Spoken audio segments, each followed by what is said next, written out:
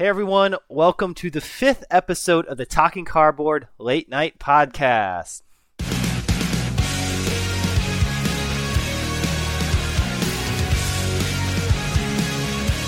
My name is Nick and I'm joined by Corey. Hello. And we are Talking Cardboard. Normally John joins us as well, but he was unavailable tonight. We're a group of guys that loves to talk about board games and sometimes actually get a chance to play them. And if you're listening to this episode as a podcast, please note we also have a YouTube video of the podcast that includes our faces as well as other visual content of the games that we will be discussing. In this episode, we'll talk about games we played recently, review the latest updates to the BGG hotness list, and finally discuss themes we would like to see utilized by board games in the future.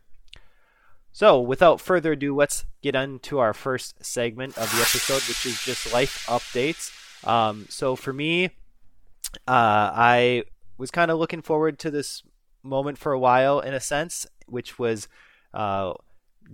spending time with my newborn daughter, watching her very first American football game, and being Talking Cardboard being based in Minneapolis. Of course, we're cheering for the Vikings, and unfortunately, my daughter Vay's first experience watching football wasn't one that I hope she will remember, but I don't think she will remember it, thankfully.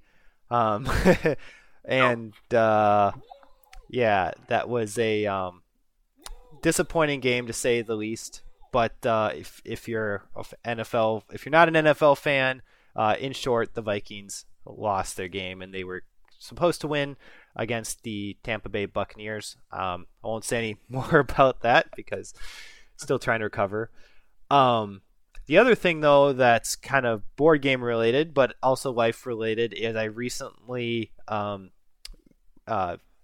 made an order for a bunch of games from the Cool Stuff Inc. store, online store, because they had a big sale going on starting like yesterday, and I saw an ad for it. I looked at what they had available, and they had amazing deals. I don't know. I mean, I can't speak for Cool Stuff Inc. I am wondering if they're trying to just get rid of all their board games, because I did see online that they're maybe focusing more on just trading card games because it's too much inventory to have a bunch of board games possibly.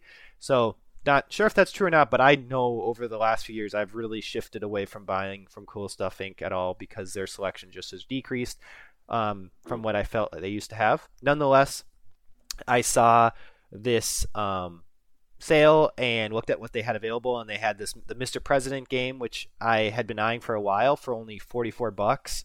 Wow. And a few other titles that had been on, I guess, a wish list of mine. So pulled the trigger, and since I hadn't ordered from Cool Stuff now for like 3 or 4 years, I didn't realize till after I purchased the games that I had an old address.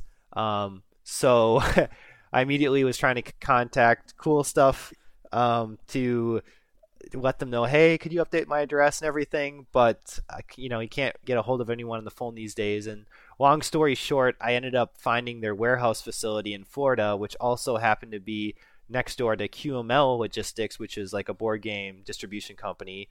And they didn't have a phone number either, but they had a Facebook page. So I messaged QML Logistics Facebook page asking if they could somehow help me. And God bless the guy or girl that was responding to the messages on the Facebook chat for QML Logistics, because they actually did help resolve my issue and update my address for me.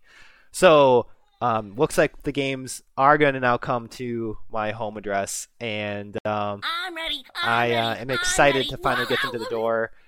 My goal is to play Mr. President like a full day with my dad, because my dad's not really into gaming. So with Mr. President being a solitaire game, I felt my dad could at least kind of enjoy the experience of playing that with me. But I know that's going to be a big game to try to learn. So anyway, that's kind of update for me. Corey, what's been going on in your life recently? Yeah, good luck with that Mr. President game. I know. If anything, I mean, at that price, if I resell it, I should definitely be able to get my money back because it was such a good price. So that was my thinking anyway. True. Yeah, very true. Yeah, for me, a bunch of things have been going on. Just hard at work, working every day and that sort of thing, but still trying to find time in between to obviously get gaming done, and also add hopefully more videos to our YouTube channel more frequently here coming up here again. I've kind of taken a couple week hiatus myself. I know Nick has been doing a great job at continuing to pump out content and a lot of live content too, which is awesome. So he's been kind of manning the fort on that. So I'm hoping to break into that here soon. I have been spending a lot of time lately working on my game design that I have been working on the last couple of years, trying to lock that down and get that more playable as well. And that's been going well. It definitely. The board game design side of things is a different beast altogether, and I am having a lot of fun. Like we talk about on the channel too, like solo gaming. I'm having a lot of fun trying to solo designing a game myself. It kind of feels like a solo game experience all in itself. Just trying to figure out how to make the gears turn without screeching to a halt. So that's been fun. Hopefully in the next couple of years, I'll have a hopefully sooner than that, a fully playable game that's a lot of fun to play. And then gearing up to leave with the family in about 35 days to Disney World in Florida. So just getting excited for that as well. Playing some Disney Lorcana trading card game to get the kids excited for Disney. So that's about it. Yeah, I'd be excited to go to Disney too. That's awesome. Yep. All right, well, great. So then let's move right into the games that we've been playing recently, and let's start with the big one on the list, which is Heat, the board game. This one has been all the hotness. If you are, following the hobby, you probably have heard of this game because it's been plastered on every board game Facebook page, at least that I've seen. Over the last several weeks, a lot of people are always excited about, I found a copy, because this game was like immediately sold out. So Corey was one of the few that was able to get one of those early copies, and as a result, we ended up playing it as Corey, myself, and then Corey's brother Blake ended up playing it recently. Corey, I'll let you kind of give your take on how the game plays and start with your thoughts on it. Yeah, really cool game, really neat. We just played the vanilla basic version of the game, just the standard USA track with none of the bells and whistles. There are a bunch of different versions to the game where you can update cards in your deck before you start the game. So you start with, it's called Garage Mode. So you start with a completely different deck that is completely asymmetric from all of your other opponents. So we have yet to try that, but I'm really excited to give that a shot. There are weather tiles, there are different track hazard tiles, different things to add to the game that really add a lot of variability. But just the base game itself has been a ton of fun. I've played it a few times now. Like Nick said, we've gotten to the table ourselves as well, and I really enjoyed it. It's not quite deck building. I think there's going to be a little bit more of that, like I said, with other game modes, but it's more of like hand management, and also the way you're working with the heat in your engine is really cool too. Like deciding when to spend heat to your discard pile to like turbo boost and try to shift gears down to maybe first or second gear to cool down your engine to get some of that heat out of your hand, because heat is just a dead card in your deck. It's a dead card in your hand. So you're not only trying to get it out of your hand and cool down your engine as much as possible, but also you're adding heat from your engine back into your deck and essentially clogging up your deck in order to do some fun things with your car, like I said, with like boosting and stuff like that. Taking the turns is really cool. You don't want to take the corners too sharp too fast, because then you spin out, and that's another element to the game that's really neat and cool to kind of manage. And I think that'll become even more fun with the more difficult tracks that we try. There is kind of a teaser at an expansion coming out for Essenspiel coming this October, where it's going to introduce the play for up to 8 players instead of only 6. And like we were talking at Nick's place, games that play up to 6 are few and far between, and really, really cool to get your hands on if you can, because it's, when you have a player count or a larger party, having a game that plays up to 6 is really cool, but having it play up to 8 might even be better. And then it also introduces a couple more tracks and just more goodness to that. So been having a lot of fun with that, and I just released a video on the channel for a teaser at what is to come. Another idea that I think will be fun to try.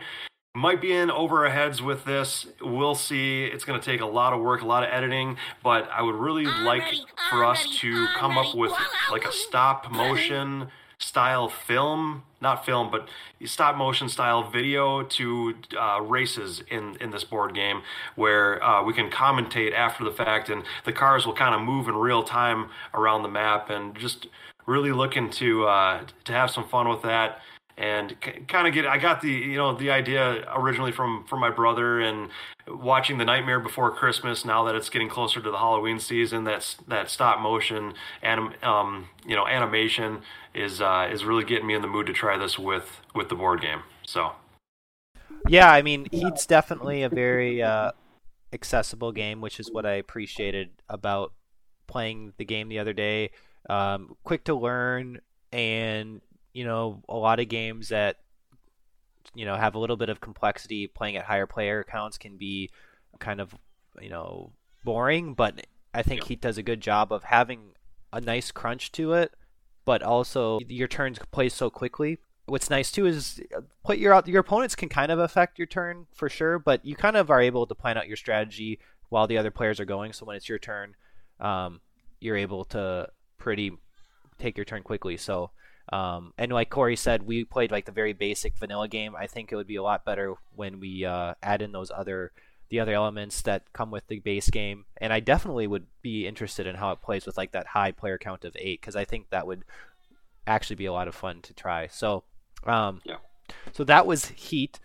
Another game Corey, Blake, and I played was War of the Ring, which is the very grand strategy kind of epic Lord of the Ring themed game that's published by Ares Game, and this was originally there. We played the second edition. There apparently was a first edition even prior to the second edition, but the second edition was published then in 2011. So I feel like most people are only familiar with this version of the game.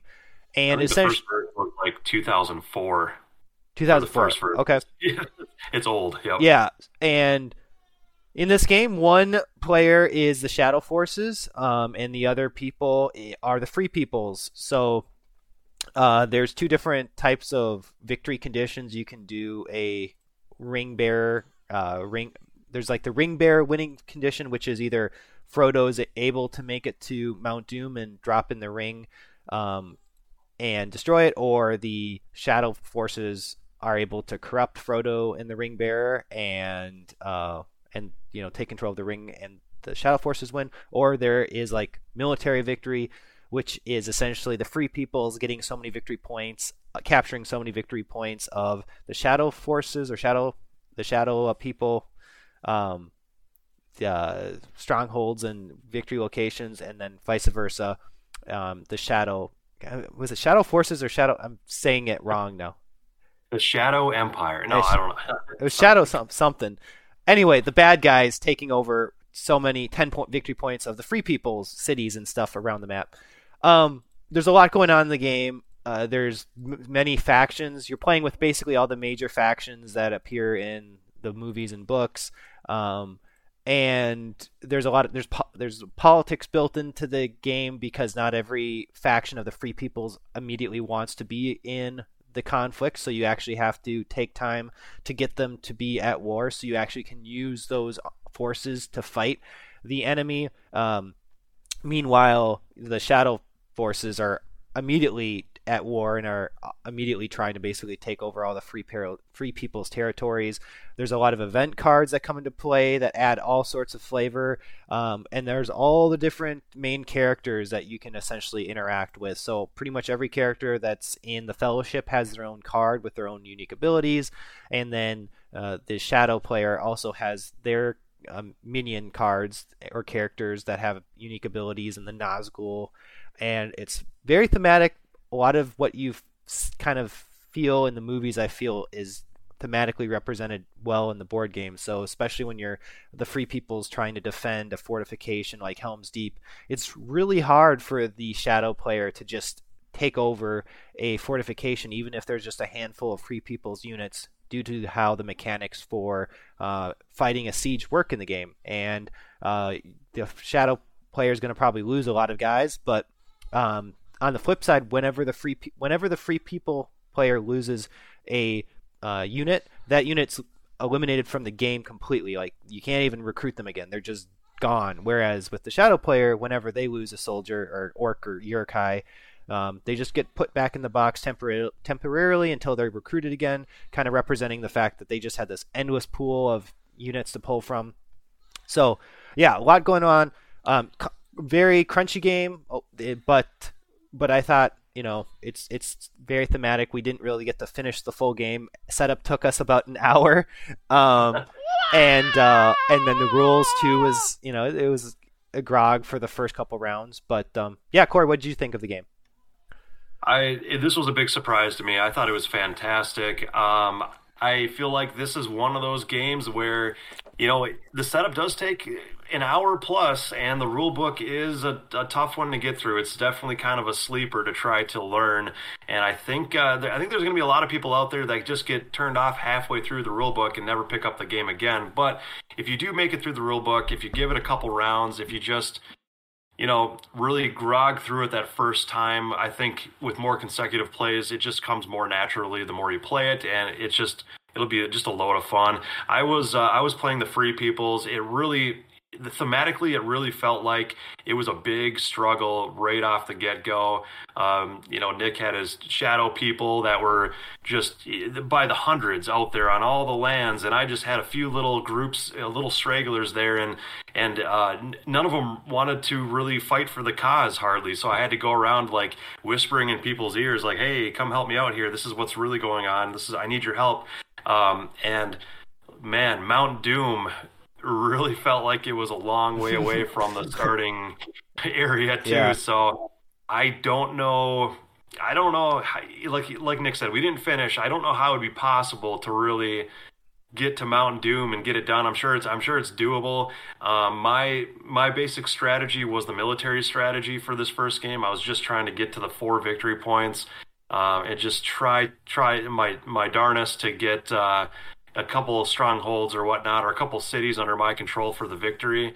But then on the flip side too, the Shadow people, they're by the hundreds and they're all over the place, but they have to control 10 victory points worth of territory to get that military victory, and that's no easy feat for the Shadow people either. So it really balances well, and it feels like a real struggle in the game. So I just talking about it, I want to play it right now again. So yeah, I definitely would be happy to play this again sometime soon as well. Hopefully get a full game under our belt. And it's definitely a game that I don't think you'll know fully what you're doing or why you should do certain things until you've actually finished the game, and then realize, oh, okay, now I realize I should have maybe spent more time doing this, or I should have moved my guys here, or I should have instead focused, taking over this city first, or that type of thing, because there's just so much to do at first. But anyway, really cool game. So check that out if you're a big, definitely if you're a Lord of the Rings fan. So moving on to then games we've just been playing on our own time. For me, the first I wanted to talk about is Arkham Horror, the LCG. So I've been playing a campaign of this with my friend from college who actually lives out in Seattle, meaning we've been playing then on the tabletop simulator mod for Arkham Horror, which I guess is very secret. Like, most mods are openly available. I think this one apparently is kind of it's hard to find. My friend was able to figure out how to get the download for the mod for Arkham Horror LCG, but the mod's well designed, and it's a lot of fun to play on TTS. I'm forgetting the name of the campaign we're going through. I want to say Carcosa or something. But hey, Future Nick here. The expansion we were playing was called The Path to Carcosa. I was playing the investigator Rex Murphy, who is a seeker character looking to pick up clues. Something Carcosa, I want to say. But anyway, I'm a character that's good at clue finding. My friend Eric is a character that knows Kung Fu and is more of the fighter type. So it's a fun game. It's very thematic. It's Cthulhu themed. in the game. It's a cooperative game. If you've, Fantasy, this is a Fantasy Flight LCG game, so Fantasy Flight has a variety of these LCGs available in different themes, including Marvel, Lord of the Rings. I think the first one may have been Star Wars. Different from collectible card games in that when you're buying a pack of the cards for an LCG, you know exactly what you're getting. There's no like collecting per se with an LCG, which I appreciate. That's why I'm definitely more of an LCG fan than a CCG fan, because I know exactly what cards I'm getting. In Arkham Horse, every scenario is a little different in terms of what you're trying to accomplish with your investigators, and there's definitely teamwork involved in that. It's a cooperative game. So that's, again, been a lot of fun. Look forward to finishing out the campaign. Hopefully we're able to make it through, because in this game you can be playing a campaign, and when your character dies, the campaign's done. So if you've been playing like for several days over several different games in one campaign and die, the whole campaign was for nothing, which is pretty brutal, but that's just how the game was designed. The next Fun game, fact. Yeah, go ahead, Corey. Fun fact about Arkham Horror, the LCG. So in a past life, my previous job was property management. I did property management for 7 years, and so managed a bunch of different apartment buildings here in the Minneapolis area.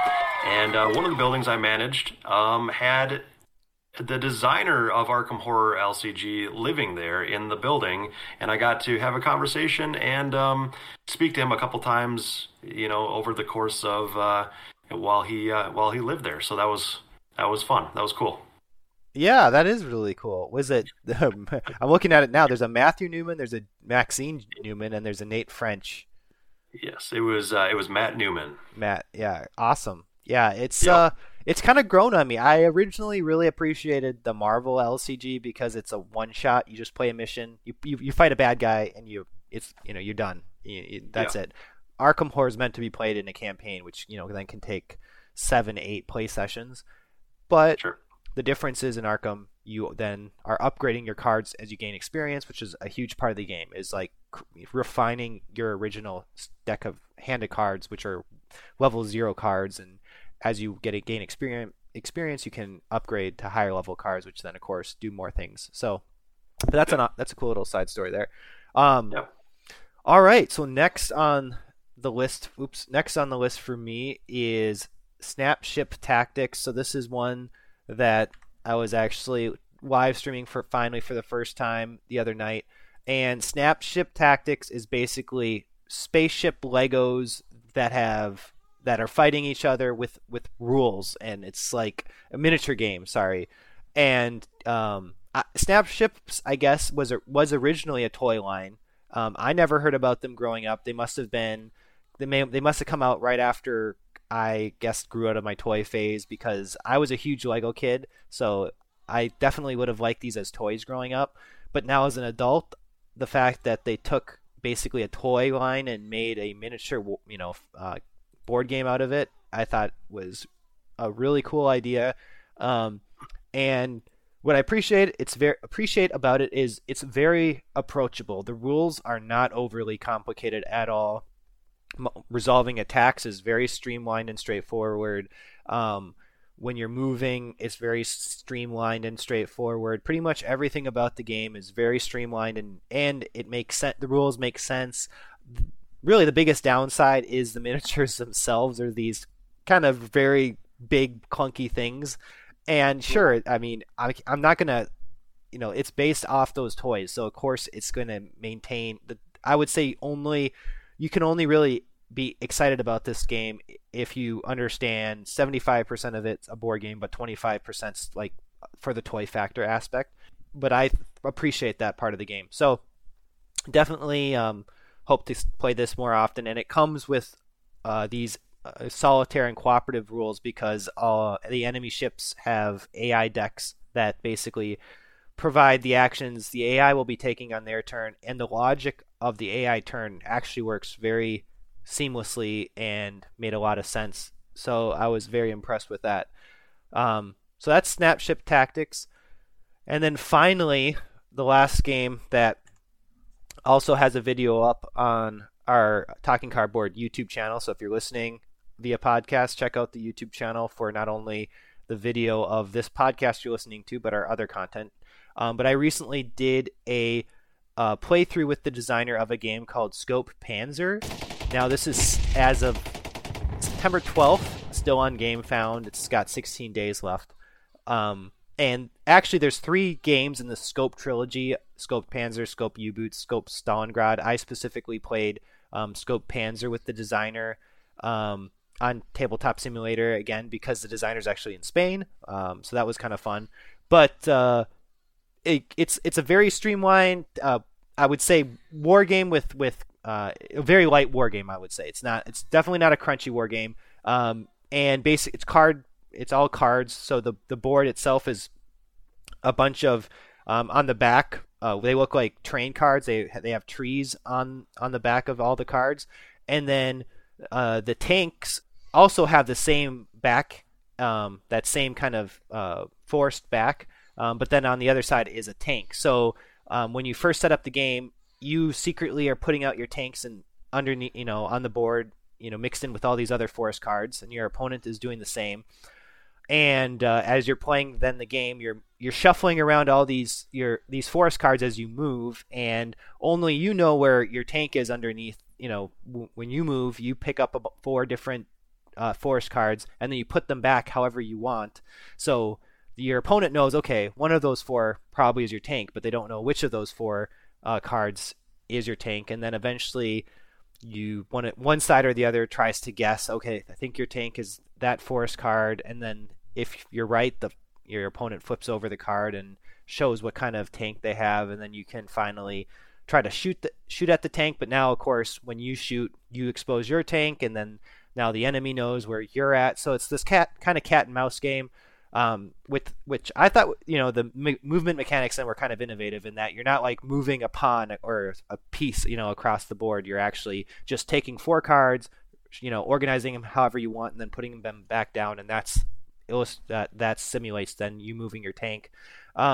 We played with the very basic rules in the game, and I would say the basic rules are like, maybe great for a kid, but for a little too light for my taste. And I would definitely love to try this game again with the more complicated advanced rules, I should say, that come with the game, which add a lot more depth to the strategy, which I think then would make the game much more appealing to me. But because of the fact that they had just basic rules and then advanced rules, I think it makes the game then more approachable for a wider audience, which is always nice.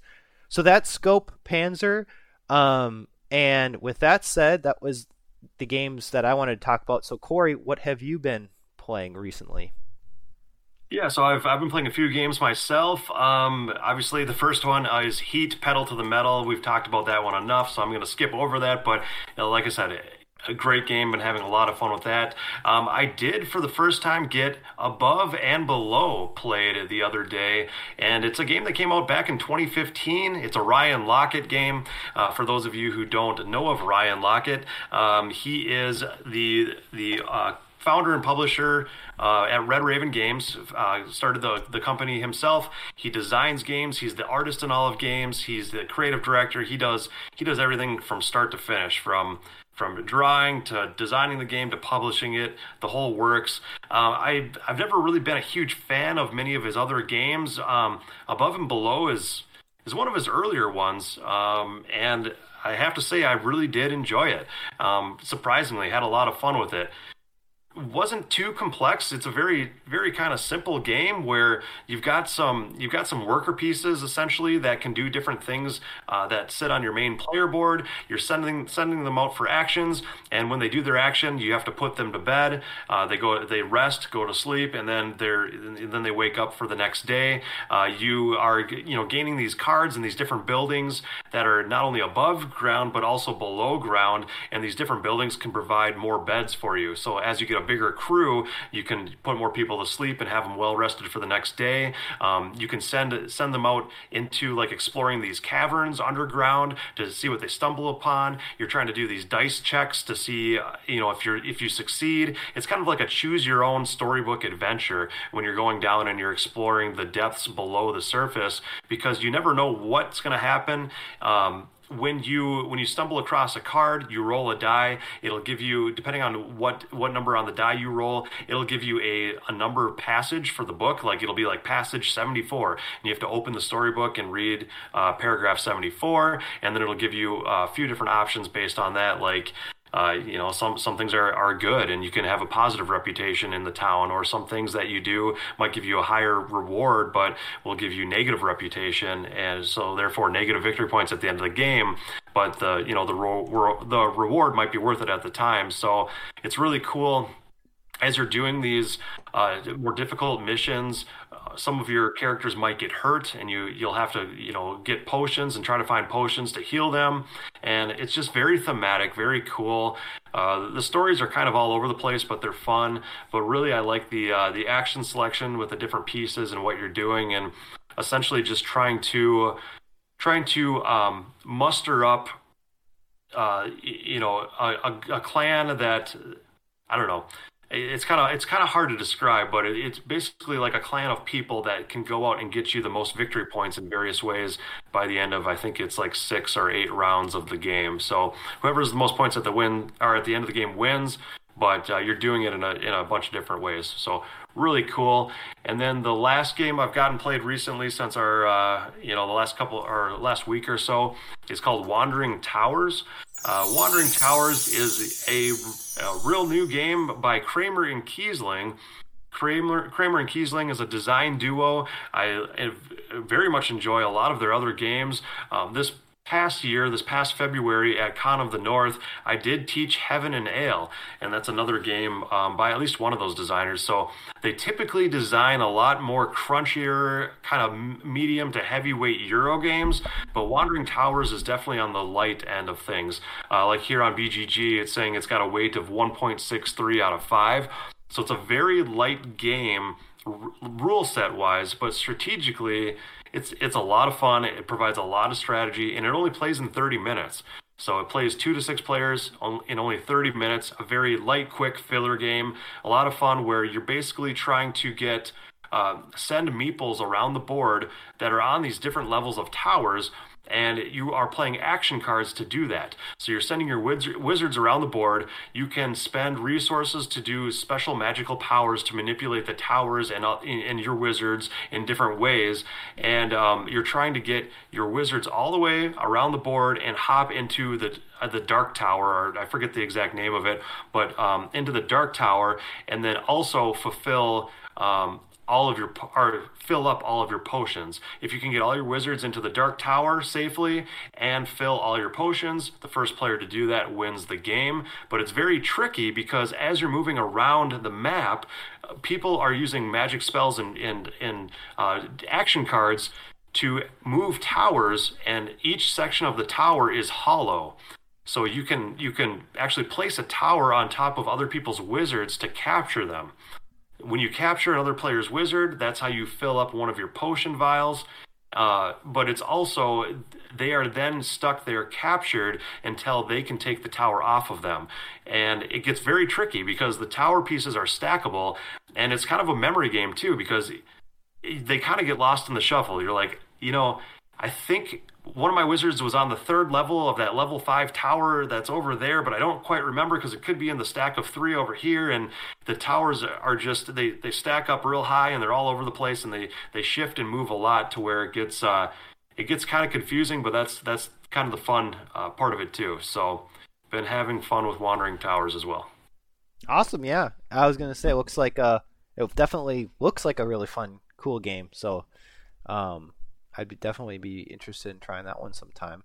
All right, so let's move on then to our next segment, which is reviewing the BGG hotness list. All right, so number 10 is now, it was Castle Assault last week. This week now it has been updated to Terraforming Mars, the dice game. Obviously, the dice game version of the very popular Terraforming Mars, the board game. Number 9 is, and I'm not sure if I'm pronouncing this right. You think it's Brussels? It is Brussels. Oh, it is Brussels? Okay. Yep. Well, I'm glad we have a French speaker here. Brussels 1893 Belle Epoque or Epic? Don't know that part of Don't it. know that one. Okay, but Brussels something. 8 is Age of Innovation, which was number 2 last week. So it's still on the list, but just bumped down a little bit. And number 7 is Heat Pedal to the Metal. We've talked a lot about that game already. That was number 5 on the list last time we did this, so still hanging strong in the top 10. Number 6 is East India Companies, which is new to the list and bumped out Ark Nova. Number 5 is Voidfall. Voidfall was number 1 actually the last time we did this, and it replaced Heat Pedal to the Metal, which of course is now back to 7. Number 4 is the ART project, and ART looks like it's an acronym, A.R.T, and that is new to the list and bumped out Joyride Survival of the Fastest. And then number 3 is Planta Nouveau, which is also new to the list and bumped out Freelancers: A Crossroads game. Number 2 is called Apiary, and this is new to the list and I guess is the latest Stonemaier game. But the designer is a first time designer, which is interesting. It's like a space space themed honeybee game, which so it's a very interesting sounding theme. And then number 1, which is new to the list, is Civolution, which replaced Voidfall, which is back at number 5 now. But Civolution apparently is the next Stefan Feld game. So a lot of crunchy Euro games there, Corey, at the top of the list here.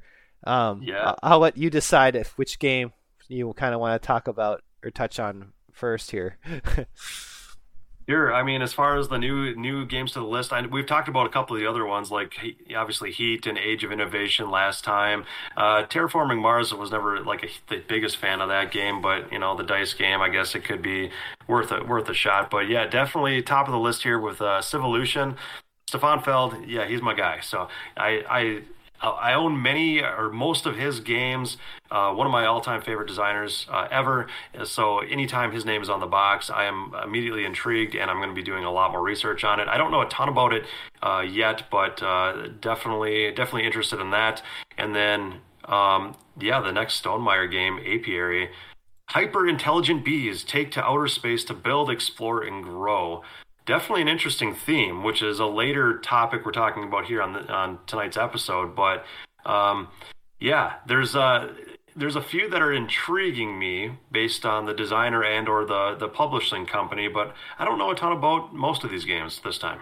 Yeah, it's all the games are fresh. Most of these games, I should say, are fresh to the top 10 list here. So, a lot of movement, a lot of exciting new games coming out. I noticed that the art project also has Vincent Dutrait as the artist, which is the same artist for Heat, which I thought was kind of interesting. Looks like an interesting game. Apiary looked interesting. The theme kind of almost turned me off. Like, why does it have to be outer space peace, like, of all things? But then at the same time, it intrigues me enough to maybe want to try it just to see how that works. Terraforming Mars, a dice game, also did stick out to me because I've never even played the baseboard game, actually. I wouldn't mind trying it sometime because, of course, that game was all the rage for a long time. But the dice game just looks like it's more, I assume, more streamlined and probably quicker to play through. And I like rolling dice, so that might be a game that I would be interested in trying. But for the base game, kind of imagine Ark Nova, building out a zoo, but kind of similar gameplay to that, but set in space. Okay. So, I guess I definitely still would be interested in trying that base game too at some point. So yeah, that's the latest changes to the update to the BGG top hotness list. So stay tuned to see how they shuffle around the next time we do this. But yeah, let us know in the comments section if what games from the top 10 BGG hotness that we talked about now you're excited for, and or not so excited for. If maybe some of these you think aren't going to be that great, we would love to hear your opinions either way. So with that said, let's move on to our next segment, which is our question of the week. And this week I thought we could talk about, what are some themes that you'd like to see implemented in board games that haven't really been done so far. One of them is with Lord of the Rings. We talked about War of the Ring already in this podcast, and there's a lot of other good Lord of the Rings games. There's that LCG game that I kind of referenced earlier when talking about LCG games.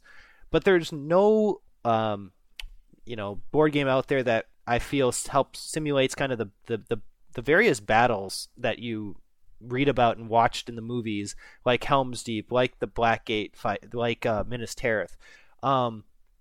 And there's the Lord of the Rings miniatures game, which in that you can recreate all those battles. But that's a miniatures game. I'm talking about a tabletop game with a hex-based board or something like that, which allows you to simulate all those battles. And same exact thing for Star Wars. I think a game like that would be great. And even Game of Thrones. Again, similar thing for Game of Thrones and Star Wars. There's these tabletop miniature games that are like Armada and X-Wing for Star Wars, and Lord of the Rings, and for Song of Ice and Fire, which is kind of the miniatures equivalent of Legion for Star Wars for Game of Thrones. But there's no like board-based combat games that lets you recreate all the different battles you see in these different IPs.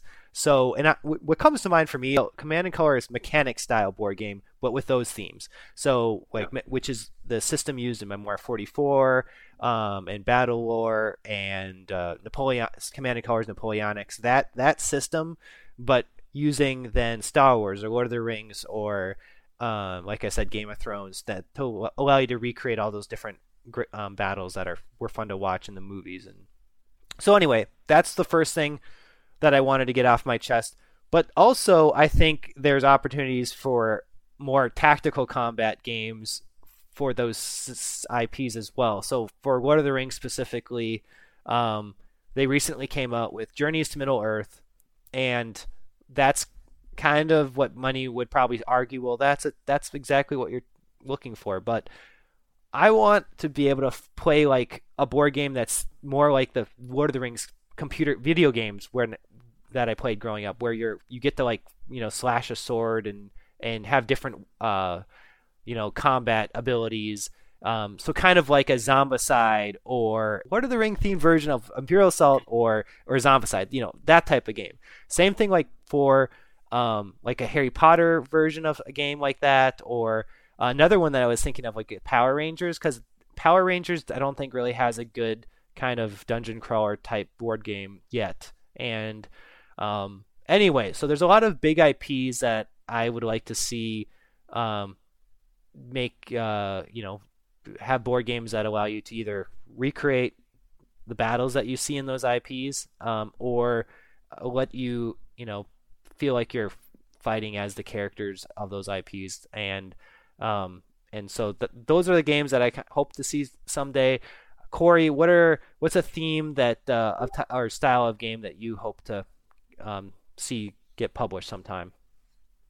Yeah, to kind of quickly comment on what you were talking about with kind of that what was that theme you were talking about, the Zombicide theme and that sort of thing. I did stumble upon a game here. I'm just looking it up here on BGG. It was just released in 2022, but I haven't seen it on the market in the local game stores or anything like that. But it's called the Deep Rock Galactic. Oh yeah, have you seen that? I almost backed the Kickstarter, and that was one that I held back on. But okay, that looks really cool. That's kind of. That's one of the themes I wish I would see a little bit more, where it's a dungeon crawler, but you're actually digging and trying to create these new paths. The monsters in this game actually their orientation matter, which is cool to see. Like if they have a weak spot on their back, and your partner is cooperatively running over there to get to the backside, and you're saying, "Hey, look at me over here," and keeping the monster looking at you, then they can hit the weak spot on the back. So that's really cool. And then at the end of it, all, after you do your mission or your couple missions, while you're kind of digging out the rocks and finding these different materials and doing different things, then you have to get out of there alive. So you're digging your own paths and trying to create almost like a shortcut for yourself by the end of it, so you can quickly get out of there without dying. So I think that's really cool. I think that would kind of scratch the itch I would be looking for that Zombicide hasn't really done for me over the years. Like it's fine, but something with a little bit more depth to just base vanilla Zombicide. So that looks pretty cool. I thought I'd throw that one out there.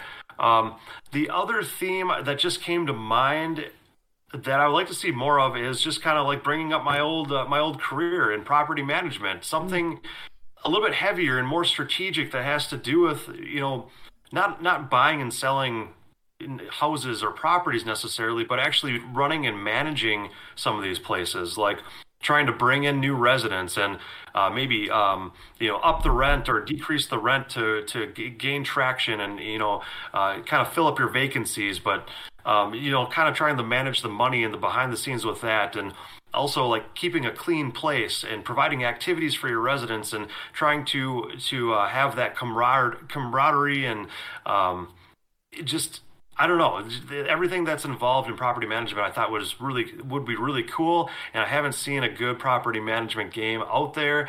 First game that comes to mind for me that's kind of along that line is Food Chain Magnate, but that's running your own fast food chain. But something like that, but for like running your own apartment building or townhome complexes, something like that would be really cool. And then the other thing is just a more heavier strategic, like Nick and I were talking before the episode started here, like a GMT when they came out with Thunder Alley and Grand Prix and a lot of these racing games. Why not come out with a heavier where you're managing your own sports team, like your own American sports team? Like I know baseball's been done a lot, but something like, I don't know, football or basketball or just something different. And I know Portal Games just came out with a game called 11, and that's managing your own soccer team. I'm not the biggest soccer fan in the world, so I wish we would see something more along the lines of, I mean, baseball's great and fine. I just think it's been overdone, but something along the lines of either baseball or basketball or hockey or just something like that, where you're managing your team and you're trying to manage your team better than the other managers around the table.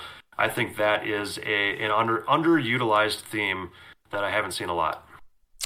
Yeah, with going back to the Deep Rock Galactic, so that actually was originally based off a PC game, and I played the PC game, I remember, because I knew it was cooperative. It's like, I think it's a fully cooperative PC game, which okay. I'm a co-op person, so same for board games and PC games. So I dabbled with it and thought the PC game was pretty interesting. Never really got into it, but when I saw that in the board game Kickstarter, I definitely was close to getting it. That's one that if I saw on the shelf at a store, I might actually purchase. It's definitely one that I'm this like super close to pulling the trigger on, even though I never backed the Kickstarter.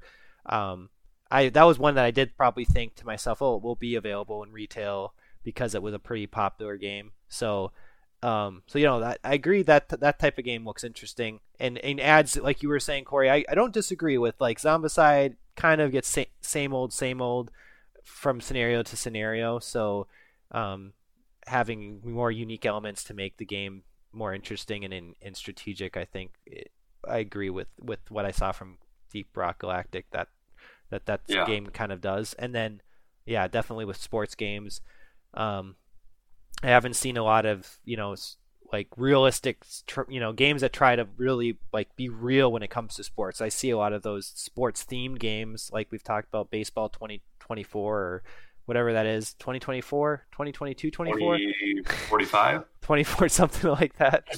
And or like I have Battle Brawl. What is it? Battle Brawl. The Blood Bowl. Blood Bowl is like kind of a cheesy, arcadey. And there was a Blood Bowl team manager card game. Yeah, I have that. Haven't played it. I have it though in my collection.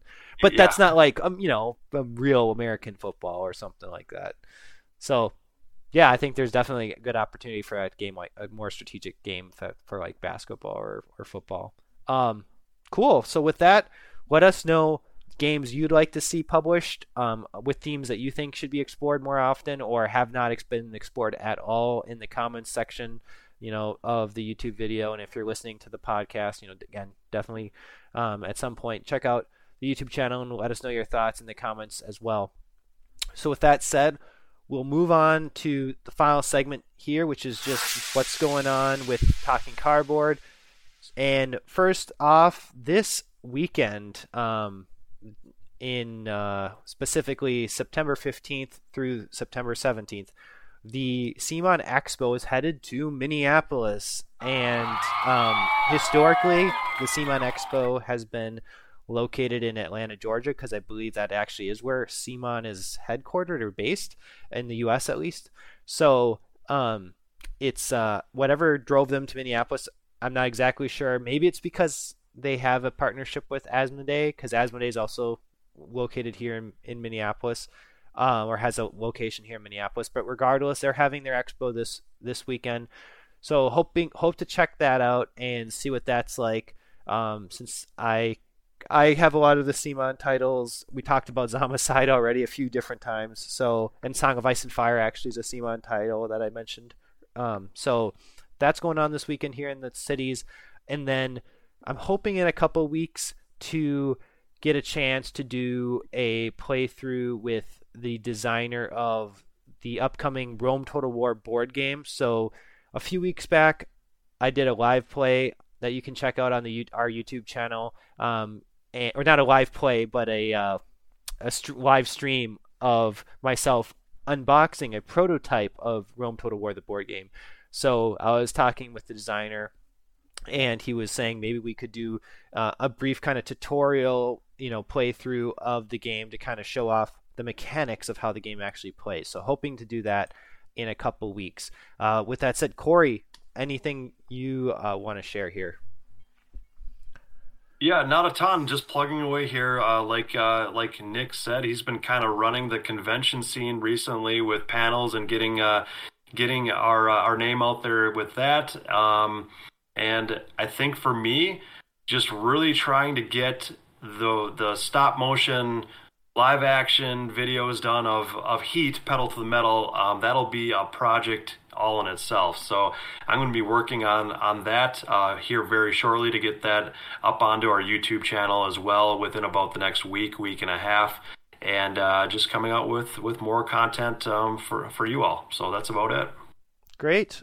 Well, with that said, thank you so much for listening or watching our podcast. We really appreciate your attention.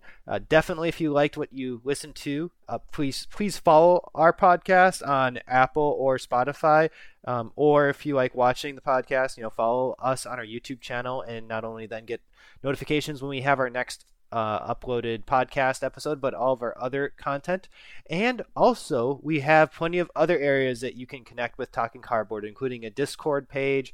We have a Talking Cardboard TikTok channel. We have a Talking Cardboard X or Twitter, and we also try to do live streams either on our YouTube channel, or also we have a Kick account, which is kind of a news streaming platform. So check us out on all those other areas. The links for those will be in the description of the podcast and the video here on YouTube. So with that said, thanks again for your time, and we hope to see you guys again in the next episode.